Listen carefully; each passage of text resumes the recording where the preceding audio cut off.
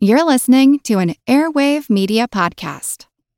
Judy was boring. Hello. Then Judy discovered ChumbaCasino.com. It's my little escape. Now Judy's the life of the party. Oh, baby, mama's bringing home the bacon. Whoa, take it easy, Judy. The Chumba life is for everybody. So go to ChumbaCasino.com and play over 100 casino-style games. Join today and play for free for your chance to redeem some serious prizes. ChumbaCasino.com. No purchase necessary. Void where prohibited by law. 18 plus terms and conditions apply. See website for details. Today's episode is brought to you by our supporters on Patreon, including our Commodore class. That's Commodore's Obvious, Misfit, Sean, Lee, David, Torso and Pinches, Matt, the Snarlin' Sea Dog, Hangman Strain, John, Sir Rancid Cheese, Shelby, Andrew, Axios, Vanderwood, Richard, Hartman, Skipper, the Sextant, Brian, Cap'n Crunch, Roger the Jolly, Vibrin, Artemis Killmeister, Keelhaul Chris, Carcos, Sean, Rotary Coast, MD, Ghost 750X, Lost Again, The Navigator, Vasios, Doc Lindsay, Pitlock, Ward, Workman, Chairboat, Gunsway Sally, Cannon Monkey, Rumrunner, Madam Anita Sparrow, Heifei, Bull, Vertigon, Rumgut, and Bootstrap Spade. I'd also like to welcome our new quartermasters, Evan, Brandon, the Gecko, Nathan, and Kevin, as well as our newest Commodores, and the Snarlin' Sea Dog.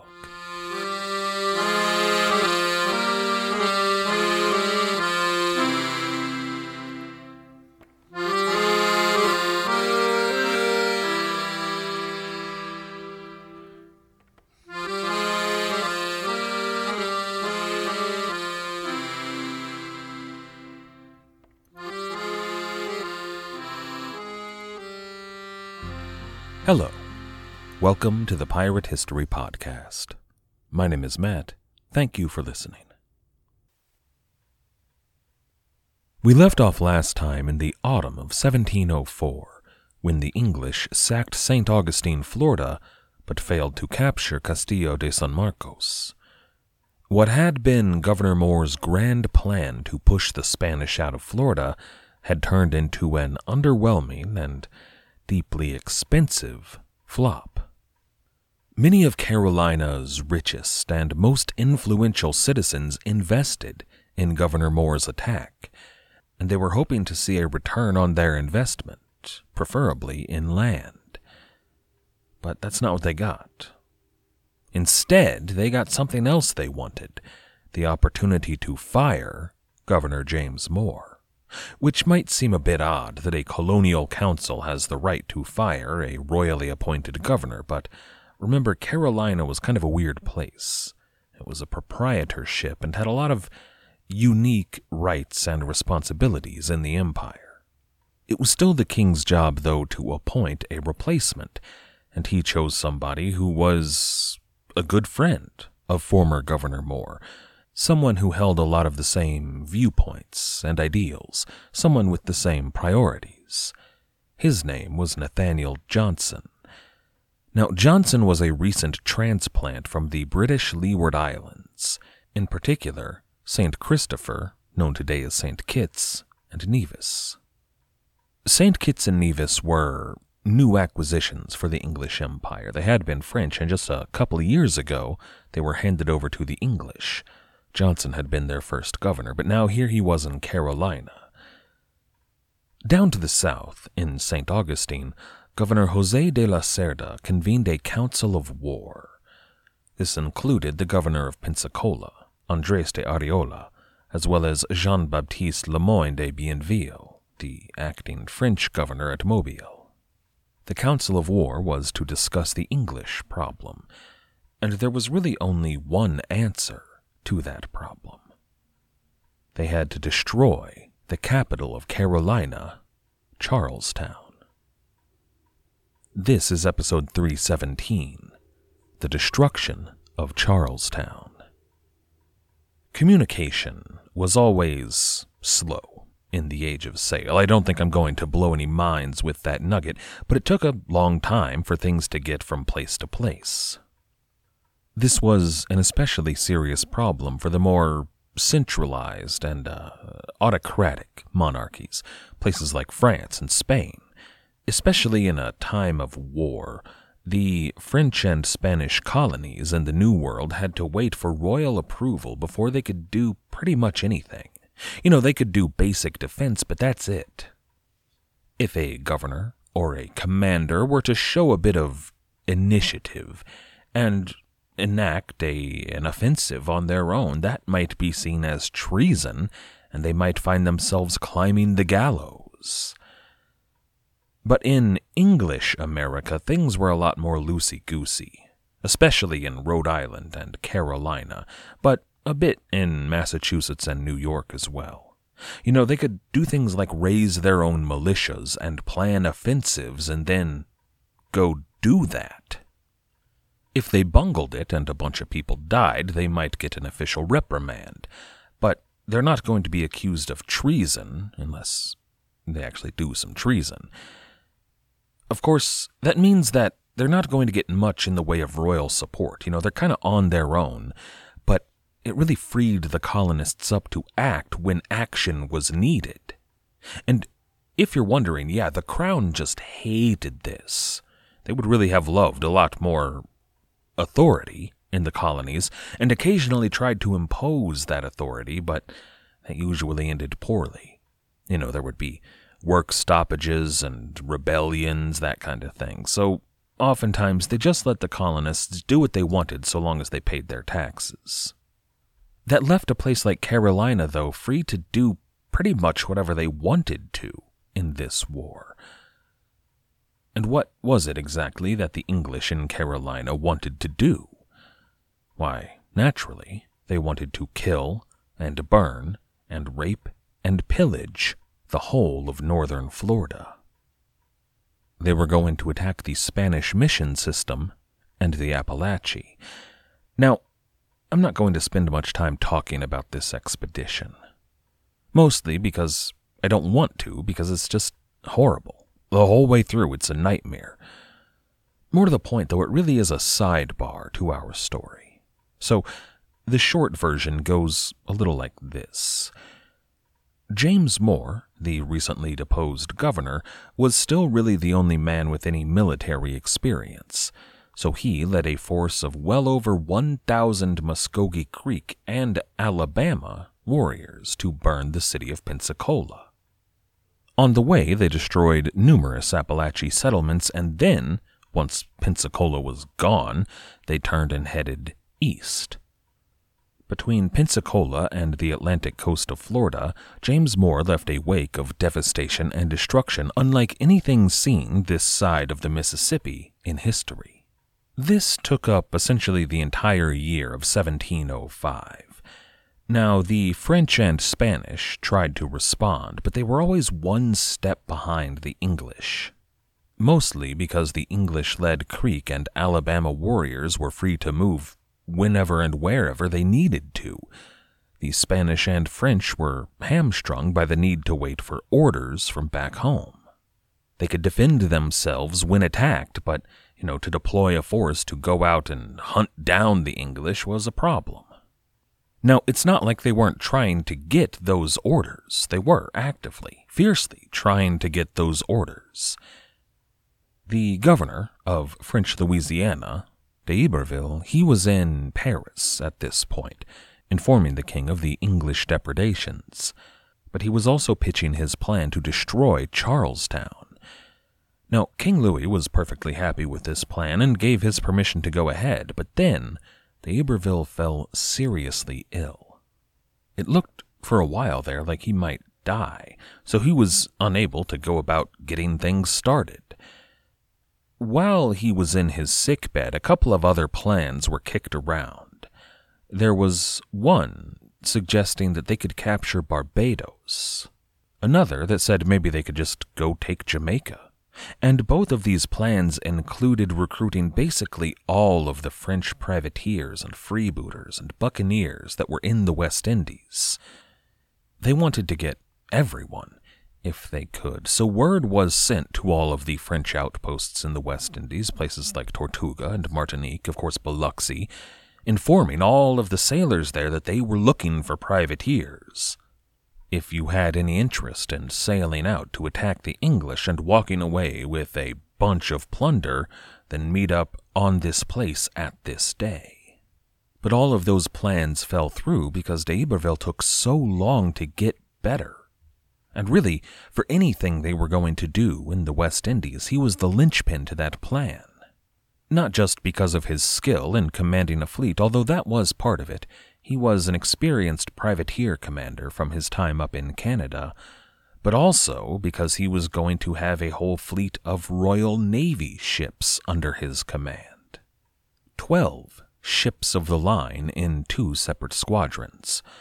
The first would be under his direct command, while the second squadron would be under a Henri Louis de Chavagnac. Chavagnac was able to do a lot of the actual work of getting the fleet ready to sail, but it wasn't until January of 1706 that d'Iberville was well enough to climb on board and head back to the Americas. By this point, the plan, which had undergone several revisions, was to meet with a Spanish armada in Havana, and then they would sail on to take Charlestown in Carolina. Once Charlestown had fallen, the Spanish would occupy and claim that territory as part of Spanish Florida. That would serve as sort of a base for their French allies who would continue on north to Chesapeake Bay. They would take Jamestown there and hopefully push the English out of Virginia, which they would claim for France. It was a bold plan, very ambitious, but they had the manpower, maybe, to succeed. During the Atlantic crossing, the 2 squadrons were separated by a storm. d'Iberville spent several days looking for the other squadron and was unable to find them. As a result, though, just thanks to the way the winds played out, Chavagnac arrived at Martinique almost a full month before d'Iberville did. And he found, when he arrived, that all of those French buccaneers who had been primed to do a bit of state-sanctioned raiding were all there, at Martinique, waiting for him. Now, I may be misreading things here, but I don't think they expected all these ships to be there, waiting for them. I think the plan was to stop at Martinique, which is where every French ship stopped when they arrived in the West Indies. It's just where you land. Then they would have headed on to Saint-Domingue, Havana, maybe pop on over to Tortuga, over to St. Augustine, and then up to Carolina. At each one of those stops, minus Havana, you could pick up some privateers and build yourself a nice little fleet. But here they were, everybody knowing they were going to land in Martinique, because that's just what happened, and they were all waiting for the fleet to arrive so they could go raid and pillage. And it was way more than anyone expected, including a few names we know, probably. I don't know if Lauro de Graaf and his ilk were here by this point. They may have been retired, living in Biloxi, and, sort of a cultural leader for a lot of these people, but not actively privateering. However, I like to imagine that this is where Olivier Levasseur signed up on board a privateer. Everyone else was doing it, so why not me? There's also a very good chance, bordering on a certainty here, that at least one ship among these dozens of small pirate craft flew the Jolly Roger.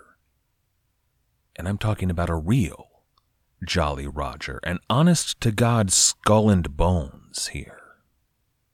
This would have been the ship of a French pirate named Emmanuel Wynne. Captain Wynne operated out of Tortuga primarily, but also Nassau, and he raided merchantmen from the Indian Ocean to the Windward Passage, as well as the coast of Carolina. Now, we don't know a whole lot about the life of Captain Wynn. Aside from a few ships that we're pretty sure he captured, our really only one solid piece of evidence about Captain Wynn comes from 1700. He'd been operating off of the west coast of Africa when he was spotted by a Captain Cranby of HMS Poole. Captain Cranby chased him all the way to the Cape Verde Islands, where Captain Wynn managed to hide out and get himself into a location that it would have been impossible for HMS Poole to follow. It's worth mentioning that here in 1700, off the coast of Africa, there's actually a pretty major anti-piracy campaign going on, which we'll get to. But here, where Captain Cranby had Captain Wynn trapped, he described Captain Wynn's standard, quote, "a sable ensign with crossbones, a death's head, and an hourglass." End quote. In the language of medieval British heraldry, sable means black.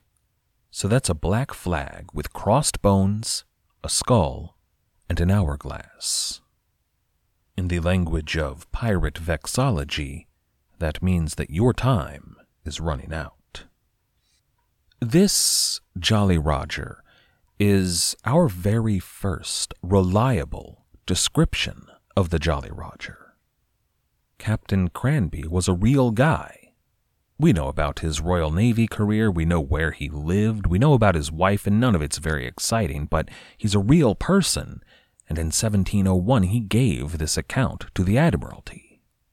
And it's almost certain that Captain Wynn was in the West Indies in 1704, and if he was, he would certainly have sailed with this French fleet. But with so many privateers, and that's the word I'm choosing to use, but make no mistake, these ships did not have letters of marque. They were acting here on behalf of the crown, but 2 weeks earlier, they'd been freebooters. But what do you do with all of these sailors who are eager to get about their business? You don't want to lose them, and if you make them sit in port too long, you will, and you certainly don't want to turn them against you. So Chavagnac made a decision. Under his direct command, he had 4 men-of-war and 2 frigates. Those were the Royal Navy ships. But he also had 24 privateer vessels. They were all smaller, but that's a substantial amount of manpower. Nearly 1,000 privateers and pirates. Chavagnac had them sail for Nevis, but on the way there, contrary winds kept them from reaching their destination, so they kind of took a detour and headed on over to St. Kitts. There, Admiral Chavagnac set the privateers loose. They ransacked several towns and plantations. For about a week, they ravaged St. Kitts. They spotted some English reinforcements from Barbados heading their way and departed quickly. But everyone had made a good bit of money, and they'd done a good bit of damage to the English. Now, none of this was part of the plan. This was just Chavagnac finding something to do with all of these privateers. When d'Iberville arrived at Martinique, he found Chavagnac waiting for him and even more buccaneers.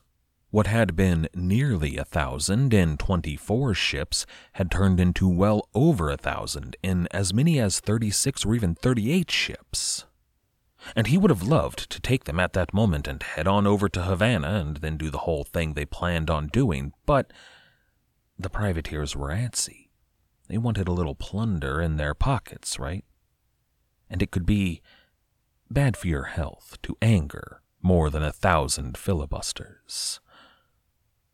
So d'Iberville and Chavagnac sat down, had a conversation, and realized that, well, they'd hit St. Kitts, but St. Kitts was relatively poor.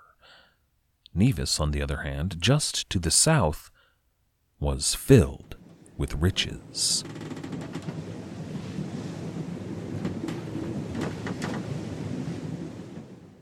Step into the world of power, loyalty, and luck. I'm gonna make him an offer he can't refuse. With family, cannolis, and spins mean everything. Now, you wanna get mixed up in the family business. Introducing The Godfather at ChumbaCasino.com. Test your luck in the shadowy world of The Godfather slot. Someday, I will call upon you to do a service for me. Play The Godfather, now at ChumbaCasino.com. Welcome to the family. No purchase necessary. VGW Group. Void where prohibited by law. 18 plus. Terms and conditions apply.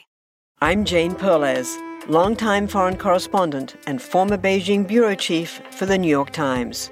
I've been a foreign correspondent in lots of places: Somalia, Indonesia, Pakistan, but nowhere as important to the world as China. I mean, China is not dropping anti-democratic paratroopers into Montana. But of course, we did see things like the weather balloon/spy balloon riveting the whole country for a week. This is Face Off, an 8-part series in which we'll take you behind the scenes to key moments in the tumultuous U.S.-China relationship. We'll speak with a diplomat, a spy, a tech reporter, a U.S. admiral, even Yo-Yo Ma. Plus, my pal and noted China historian Rana Mitter joins the conversation. We'll look at what's driving the two nations apart and explore whether anything can help bring them back together. Face Off launches April 9th.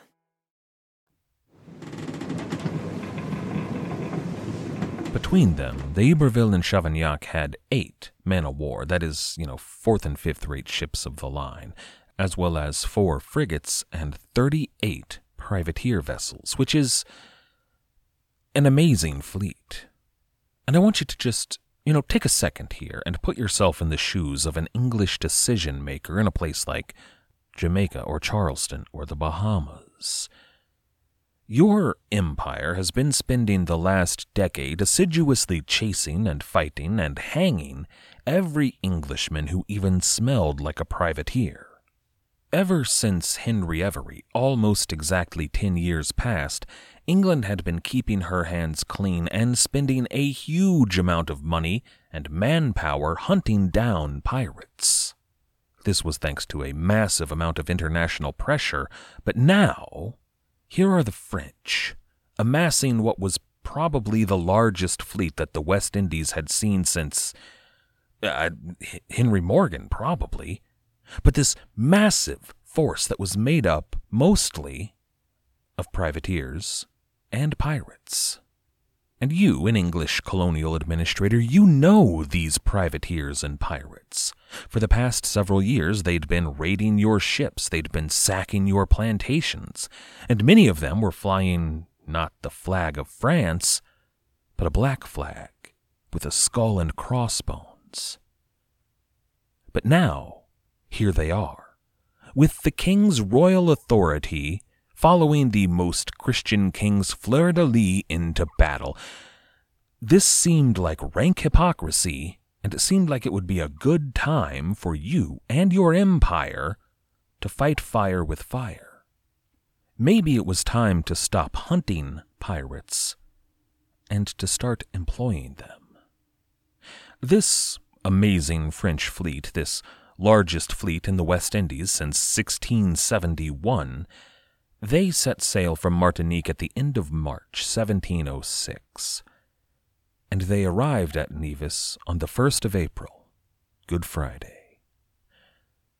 D'Iberville sent 2 of his frigates ahead of the fleet, along with 20 of the smaller privateer craft. They sailed up toward the north end of the island, where the defenses weren't nearly as strong. It's the sort of place that most privateer fleets would land a force if they were attacking the island. And this was not an insubstantial force. There was about 400 men landing up in the north. They might just, take the island on their own, and if so, great, but that really wasn't why he sent them up there. He sent that force up to the north of Nevis because he knew that the defenders would send their militia up to defend against them. And that's exactly what happened. A force of about 600 Englishmen, including, mostly militiamen, but a few regulars, they marched off to crush those impetuous French pirates who had just desecrated St. Kitts.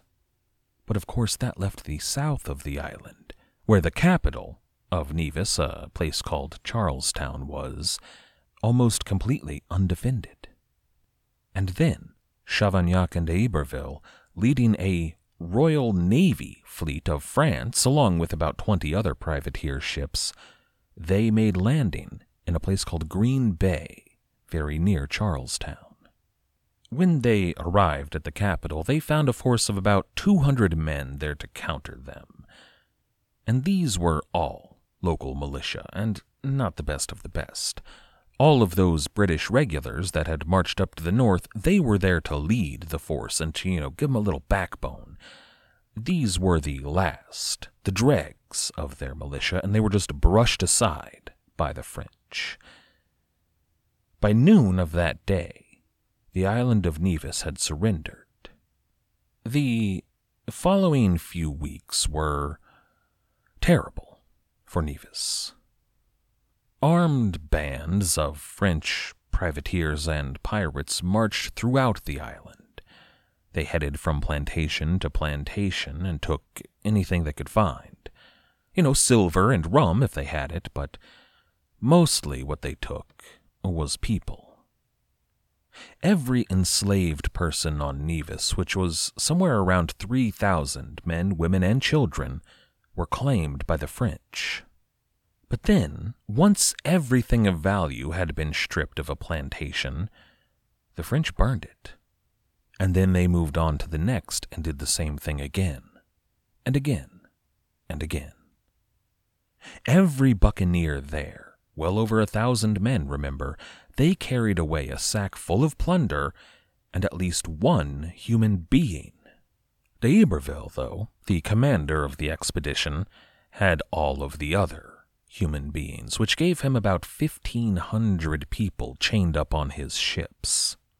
Eventually, they would be taken to Mobile, and they would become the first enslaved black people in what would one day become Alabama.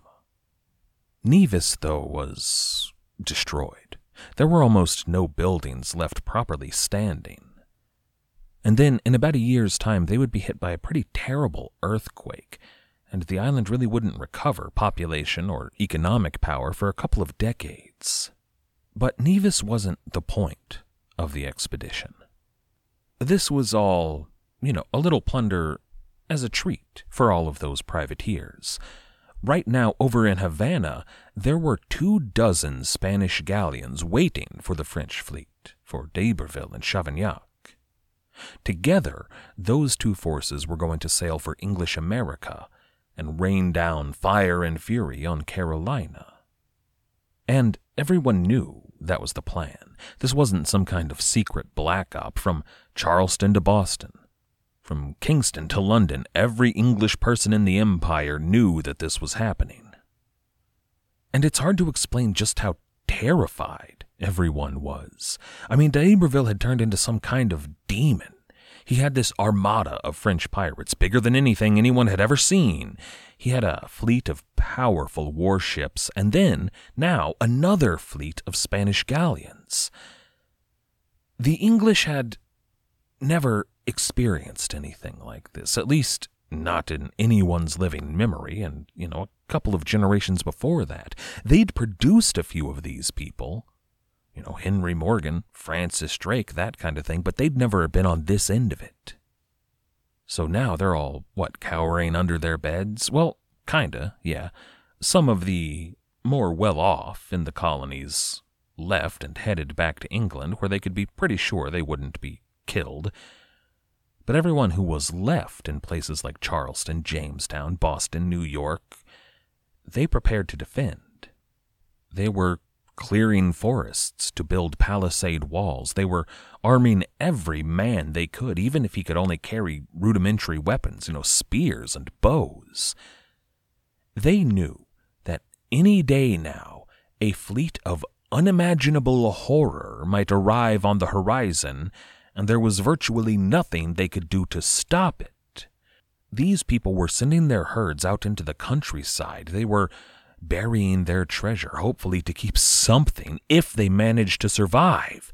And then, in July, Pierre Le Moyne d'Iberville died. Back in April, after they left Nevis, a smoldering ruin, d'Iberville told the buccaneers that they were free to leave if they wanted to. However, He told them about his plans to sail for Carolina to sack Charlestown. And a few ships did leave, but most of them stuck around. They'd been menacing Carolina's coast for years now, and they were happy to raid Charlestown with state backing. So the fleet set sail for Havana. When they arrived, they found that fleet of galleons waiting for them. Everything appeared to be ready. But shortly after they arrived, or maybe right before, I'm not sure, but right about that time, an outbreak of yellow fever hit Havana, and it was a bad one. The buccaneers fled. 38 ships with well over 1,000 men. It was like, one moment, they're there, and then the next, poof, a plume of smoke, and they're gone. They'd been pretty nervous in Havana anyway. A ton of the Spanish officers in Havana would have loved to see these French pirates at the end of a rope, or maybe broken at the hands of the Inquisition. They couldn't, thanks to the alliance, but they wanted to. But as soon as the yellow fever outbreak occurred, they were gone, and they were smart to do so. Because d'Iberville, that July, died very suddenly. I suspect that in that situation, the Spanish might have taken the chance to deal out a little bit of justice to these pirates. But that's a large percentage of their power that was just dispersed into the wind. Those who stayed in Havana did not fare well. A ton of those who were enslaved and trapped on board the French ships, those who had been taken from Martinique, they died in those holds. The rest of the French, especially those who came over from Europe who'd never been to the New World, they died in amazing numbers. It was a bad time. By about August, there was this impressive French royal fleet sitting in the harbor in Havana, but hardly anybody left to sail it. What had been a fleet of 3,000 men and more than 50 ships was down to fewer than 600 men, a few Spanish galleons, and like 2 of the French warships. Now, everyone knew that this was a disaster. Nobody thought that they were in a good situation here, but the plan was already in motion, and it seems like nobody had the power to stop it. The fleet, which had been given over to d'Iberville, well, Chavagnac should have taken command, but though he didn't die, it looks like he took many of the ships and departed. Maybe back to Europe, maybe he was going somewhere that wasn't a yellow fever-stricken Havana, but I don't think he had the manpower to do much with those ships anyway. The French vessels that were left were put under the command of a man named Lefebvre. In mid-August 1706, Lefebvre set sail for St. Augustine. There, in Spanish Florida, they would be able to collect more soldiers to really bolster their ranks. You know, things were looking a bit thin on board, but once they reached Florida, everything would be great, right? In Wars of the Americas, author David F. Marley writes, quote, "Florida's governor furnishes Lefebvre with an additional pair of canoes, a demi-galley, 30 irregular troops, and a few Indian volunteers. Thus enlarged, the expedition set sail again by 31 August. End quote. David Marley also wrote the book Pirates of the Americas, which is great, but in the same vein, it's kind of a bare-bones accounting of events, not really much in the way of commentary or storytelling. But even still, in that passage, you can just feel the sarcasm dripping through the page. Because that's nothing. When he says 30 Spanish irregulars, he's talking about farmers with bad guns. Now, in their defense, James Moore was still roving about up north, causing all kinds of problems. His active campaigning seems to have ended, but he was still fencing with the Spanish over territory. And for the record, what Moore is doing here is basically establishing what would become Georgia in a few years' time. But thanks to all of that fighting, there really wasn't anyone in St. Augustine to send on to Charleston. So the Franco-Spanish fleet, thus enlarged, departed St. Augustine on the 31st of August. It was maybe 2 days later that they encountered a pair of privateers. The most powerful ship in the Franco-Spanish fleet, the 72-gun Brillante, was carrying the land commander of their forces and 200 of their best soldiers. These were the most important fighting men that the Franco-Spanish had. But the Brillante peeled off to engage those privateers, and then they split up. One of those ships, the Flying Horse, under a Captain Peter Stool, headed off north. The other privateer, flying Dutch colors, circled back and engaged the Brillante. Now, it's not like this Dutch ship, which was just a sloop, I think, could have really done anything to a warship like that, but it did make them stop. And then, when the Dutch ship headed off, the English ship, the Flying Horse, was already too far away to chase down, so really the only option was to chase down that Dutch ship, which is what they did. Further and further and further out to sea until it was well out of sight of the rest of the Franco-Spanish fleet. I kind of picture the rest of the fleet standing back, watching what's happening through their spyglasses and being like, what the hell? Where are they going? We need them. And they just left. Our force of 600 men, with, let's not forget, 30 irregulars and a few Indian volunteers, well, now they were cut down to 400 men, and they were their 400 least trained, worst soldiers, right? Remember how I told you that everyone in the English Americas was furiously preparing for war? They were terrified of the depredations that were going to befall them. Well, Carolina was first on the dinner menu, and they knew they were first on the dinner menu, so they were preparing harder than most.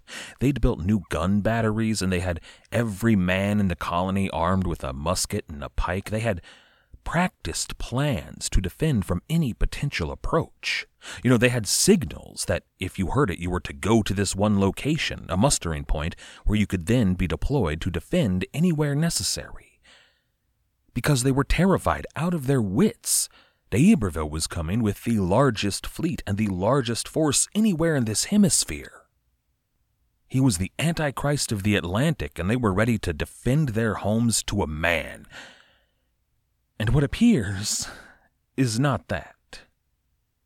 They even knew that that wasn't what was coming. They got advance warning from that English privateer, the Flying Horse, who stopped in Charlestown and told them, hey, the Franco-Spanish force is coming. They'll be here in a couple of days, and guys, I gotta tell you, it's not as bad as they were saying. On 7 September 1706, and that's the Gregorian calendar, the English calendar here, the commander of the Charlestown militia spotted smoke signals coming from, well, today it's called Sullivan's Island, but it's named after a Revolutionary War commander. At the time, it was just that island over there that has the best line of sight to the approaches. And when they spotted the Franco-Spanish fleet coming into view, they sent up smoke signals. The commander of the militia force, a man named Lieutenant Colonel William Rhett, fired off the alarm guns, and all of the men who had been preparing to defend against the devil, well, they deployed to their particular rallying points. About a third of them he ordered to stay in Charlestown and defend the city proper. Another third he sent over to that island that would become Sullivan Island, and the other third he sent to James Island to the south. In the meantime, a messenger from the Franco-Spanish fleet sent word, a message to the governor there in Charlestown, ordering them to surrender, or they would be, crushed and burned under the weight of Almighty God, that sort of thing, to which the governor laughed and didn't respond. Because they knew that the Spanish and the French had no chance. I mean, look at what they've got out there. Maybe over the horizon there's, 3 times that many men and ships that are going to come out of the blue and surprise us, but if that doesn't happen, there's no way they can win. Now, we've actually got pretty excellent play-by-play descriptions of this defense. Lieutenant Colonel Rhett, tells you when he deploys his men to cross rivers, where he orders them to reload. It's very intricate, very detailed, and fairly interesting if you have a passion for early modern warfare in the colonies. But if you don't, there's nothing interesting here, because they just march through, and the Spanish and French, who are crazy outnumbered, run away. In some cases, the Spanish and French don't even fire at the English, because they knew the score here. They knew that they had no chance of taking Charlestown. It seems to me that they had pressure from higher powers, maybe the viceroy over in Mexico City to, get on with the invasion plan. Lefebvre dutifully sent along that message ordering the heathens to surrender under the weight of His Most Catholic Majesty, blah, blah, blah, but he knows they're not going to surrender. So they show up, they make landfall, they send the message, and when the defenders arrive, they leave. I don't think the English forces of Charlestown suffered a single casualty. And, I named today's episode The Destruction of Charlestown, and I wasn't lying to you. The capital city of Nevis was destroyed, and that was also called Charlestown. If I led you to believe something that was implied but never stated, well, that's still not a lie. Because Charlestown and Carolina were safe.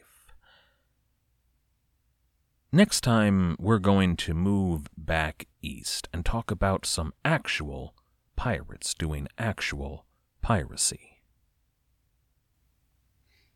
I'd like to thank everybody for listening. I'd also like to thank everybody who helps to support the show. All of our patrons on Patreon, everybody who leaves us ratings or reviews, and everyone who recommends this show. You all make this possible. Thank you. The Pirate History Podcast is a member of the Airwave Media Podcast Network. If you'd like to check out some of their other fine shows, like The History of China, you can do so at airwavemedia.com. Our theme music, as always, was The Old Captain by the fantastic band Brillig. If you'd like to check them out, you can find them on YouTube, Facebook, or Bandcamp. After you're done over there, you can check out our website at piratehistorypodcast.com. As always, most importantly, thank you for listening.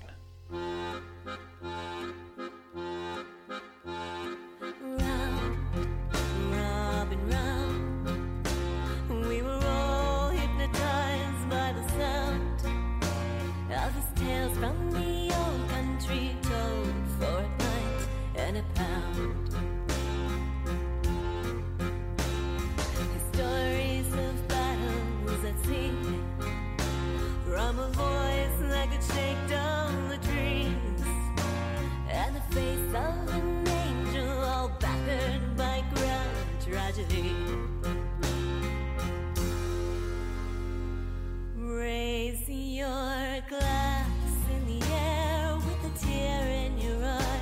Time has come now to bid him goodbye. For at first light this morn, the old captain has died. Let him live on in legend tonight.